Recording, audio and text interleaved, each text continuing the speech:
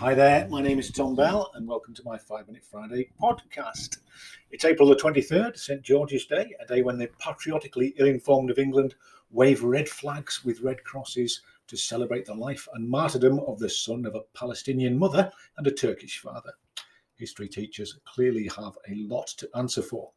I'm an ethics consultant with expertise in willful blindness and ethical fading. I'm also the author of Lions, Liars, Donkeys and Penguins, The Killing of Alison. The book is about the events surrounding the suicide of my sister Alison following a period of abuse in the care of an NHS mental health hospital. I am a fellow of the Chartered Institute of Management, sounds great, doesn't it? And a whistleblowing former NHS manager who was forced out of a promising career in 2017 for speaking unwelcome truths to directors. Coming from the private sector, I had mistakenly been under the impression that the leaders of any business would actually want to know if their services were not working and things were going wrong. I know, silly me. I may sound flippant about it now, and I think perhaps that's my way of dealing with it, but on a serious note, the loss of my career and my income was a staggering and sobering reminder that displaying integrity sometimes comes at great personal cost. The story of the week, as covered by the media, is, of course, the guilty verdict that was returned on the killer of George Floyd in the USA. For me, this is where the concept of willful blindness becomes incredibly real on so many levels. And it also highlights the collaborative nature of willful blindness. It's something we participate in together. It's much easier to carry on doing nothing and then rationalize our inaction later when everybody else was doing nothing. And the reason for that is that as humans, we take our subconscious cues from each other. Studies have shown, and I find this fascinating, but studies have shown that when a waiting room full of people is slowly filled with smoke, it takes much longer for someone to react and raise the alarm than when the waiting room contains only a couple of people. When we are on our own, we are much more likely to follow our instincts and react. But when we are in a group, even a group we haven't met before, we tend to look to each other for our cues as to how we should behave or react in a situation. Therefore, people sitting around in a waiting room looking at each other, if nobody else is acting, then surely there's nothing wrong, even though there is smoke gathering in the room. So where am I going with this? Well, firstly, what struck me about the George Floyd incident was that his colleagues simply looked on. And I understand, I've done a wee bit of research on the people, the four officers that were involved, and two of them were rookies. But I still find it fascinating that on a human level, just as humans, they were in a position with uniforms on to act, and none of them chose to intervene as a man was obviously having the very life crushed from him.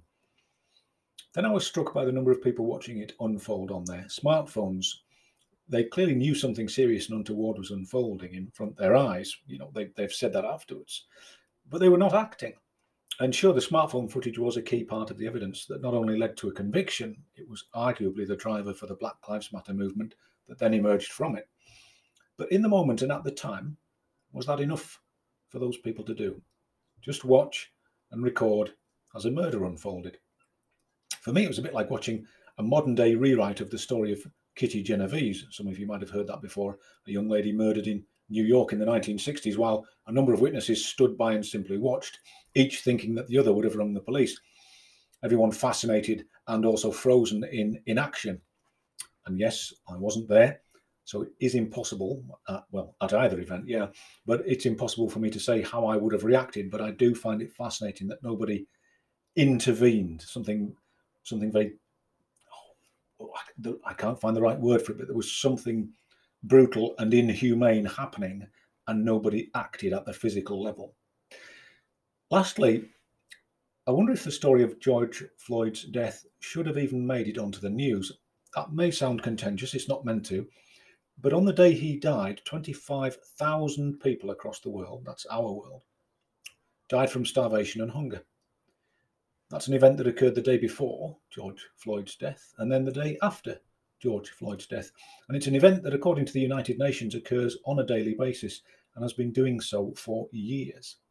And I wonder where our collective attention to that issue was, and where is our collective attention to it now, today?